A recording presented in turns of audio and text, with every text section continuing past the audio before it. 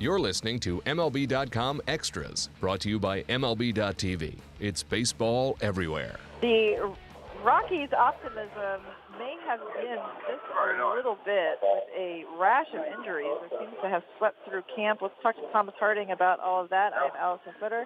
Thomas, I don't know where to start, so we'll just pick one. Catcher Tom Murphy. Fracture on his forearm. So what's going on with that, and what kind of opportunities open up for other guys?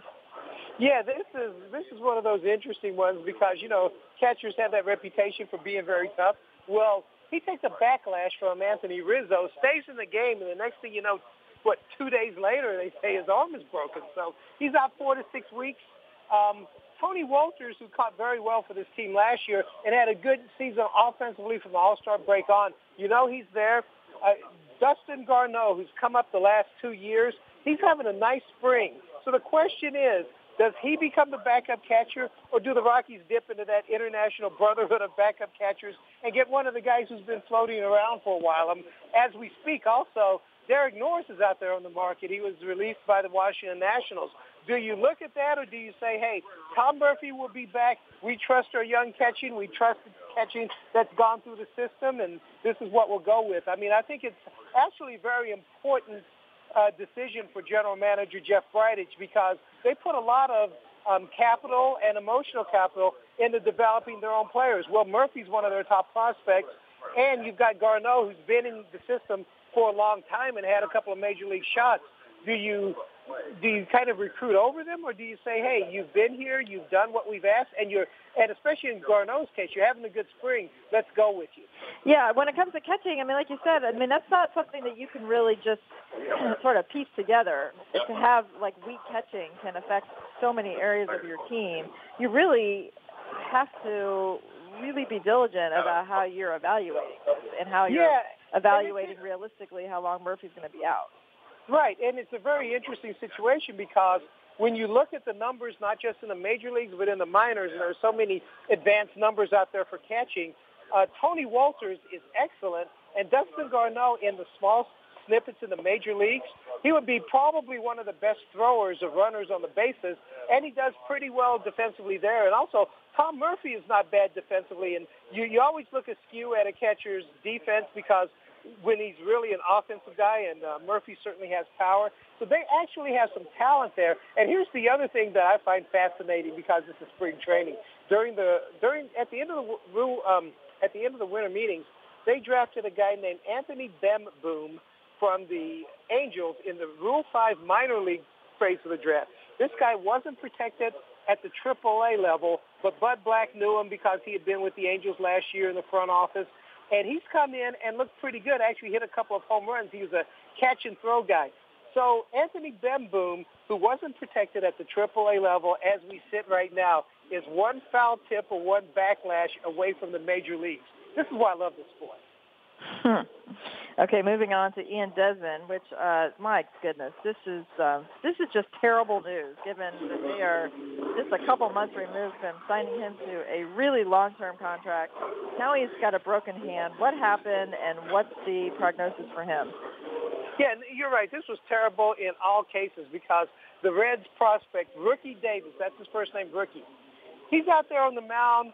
And he gets a double early in the game, but he twists his ankle going into second. Well, guess what? Anthony DeScalvini has an elbow problem with the Reds. So Rookie Davis is like, I can get on the team. He's pitching through this ankle problem, throws a pitch because he can't put any weight on it, hits Ian Desmond in the hand, and suddenly a 5-year, $70 million player is out for an extended period of time because a young guy who would blame him for wanting to make the team? But he throws a pitch he probably shouldn't have been trying to throw at that point. So what happens with the Rockies is Mark Reynolds, whom they signed on a minor league contract, he was the primary first baseman last year, didn't have a market.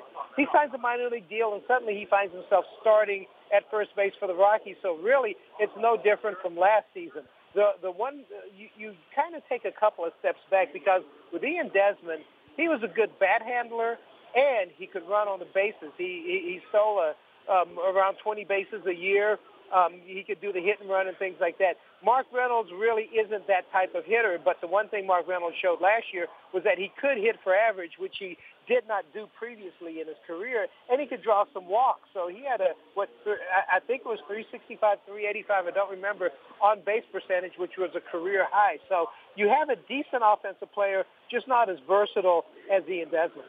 So basically, to round off the injuries, there's also the bullpen has been affected. So Chris Russin has an oblique strain. And what's the update on him? Okay, yeah, I was talking to Bud Black this morning, and he has a chance to get back to opening day, but maybe not. Russin actually was being considered for the starting rotation, and his experience would have helped quite a bit. Also, he pitched very well early on, but he suffers an oblique injury, I think, on March 1st, and so he's been down for a bit. So here's the interesting thing that could happen. There is a real competition at the back of the bullpen. Kyle Freeland, he's pitched very well. So has Antonio Senzatella. Jeff Hoffman, whom they got in the Tulo trade, has pitched pretty well. He's faced some good competition, not as eye-popping as the other guys. And also Herman Marquez, who they got from Tampa last year and finished the season strong. He's in that. Bud Black said this morning that there is a possibility that one of the young guys who doesn't make the rotation could go into that bullpen spot that Chris Russin was going to slide into if Chris Russin isn't ready. So it creates some opportunities for other guys. That being said, there's still a regular season that's coming up here very quickly. And, you know, I'm looking at the Rockies schedule. I mean, you know, they have the Brewers and the Padres. I mean, they have a couple of, you know, D-backs at the end of the month. But they also have, like, the Dodgers and the Giants and the Nationals. They can't afford to bury themselves, like, coming right out of the chute if they're going to be able to compete in this division. I know there may be some high hopes that they would have been contenders for that wild card spot. A strong start was kind of essential for them, but that's really in jeopardy right now. I guess so, but the one thing that they tried to do, because what happened to them last year was they were okay front line-wise, and after May, they pitched very well in the starting rotation. They struggled in the bullpen, and they had some depth issues as they went. So let's go around and look at the depth situation now. In left field, David Dahl, they wanted to see what the first-round pick could do, but he has a rib issue, and he's out.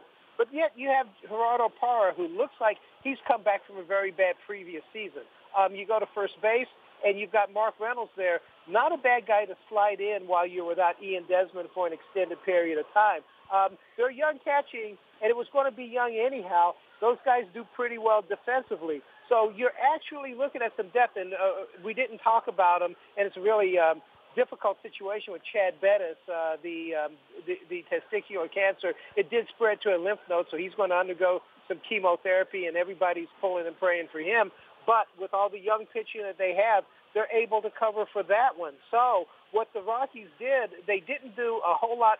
Of course, you know, Ian Desmond was a big signing, and a couple of the bullpen signings, Mike Dunn and Greg Holland, they were big signings. But beyond that, what they wanted to do was make sure they were covered in the case of injury. And if you look at it, Parra for Dahl, Reynolds for Desmond, and what's going on in the pitching rotation, it looked like they may be able to withstand these injuries for a bit.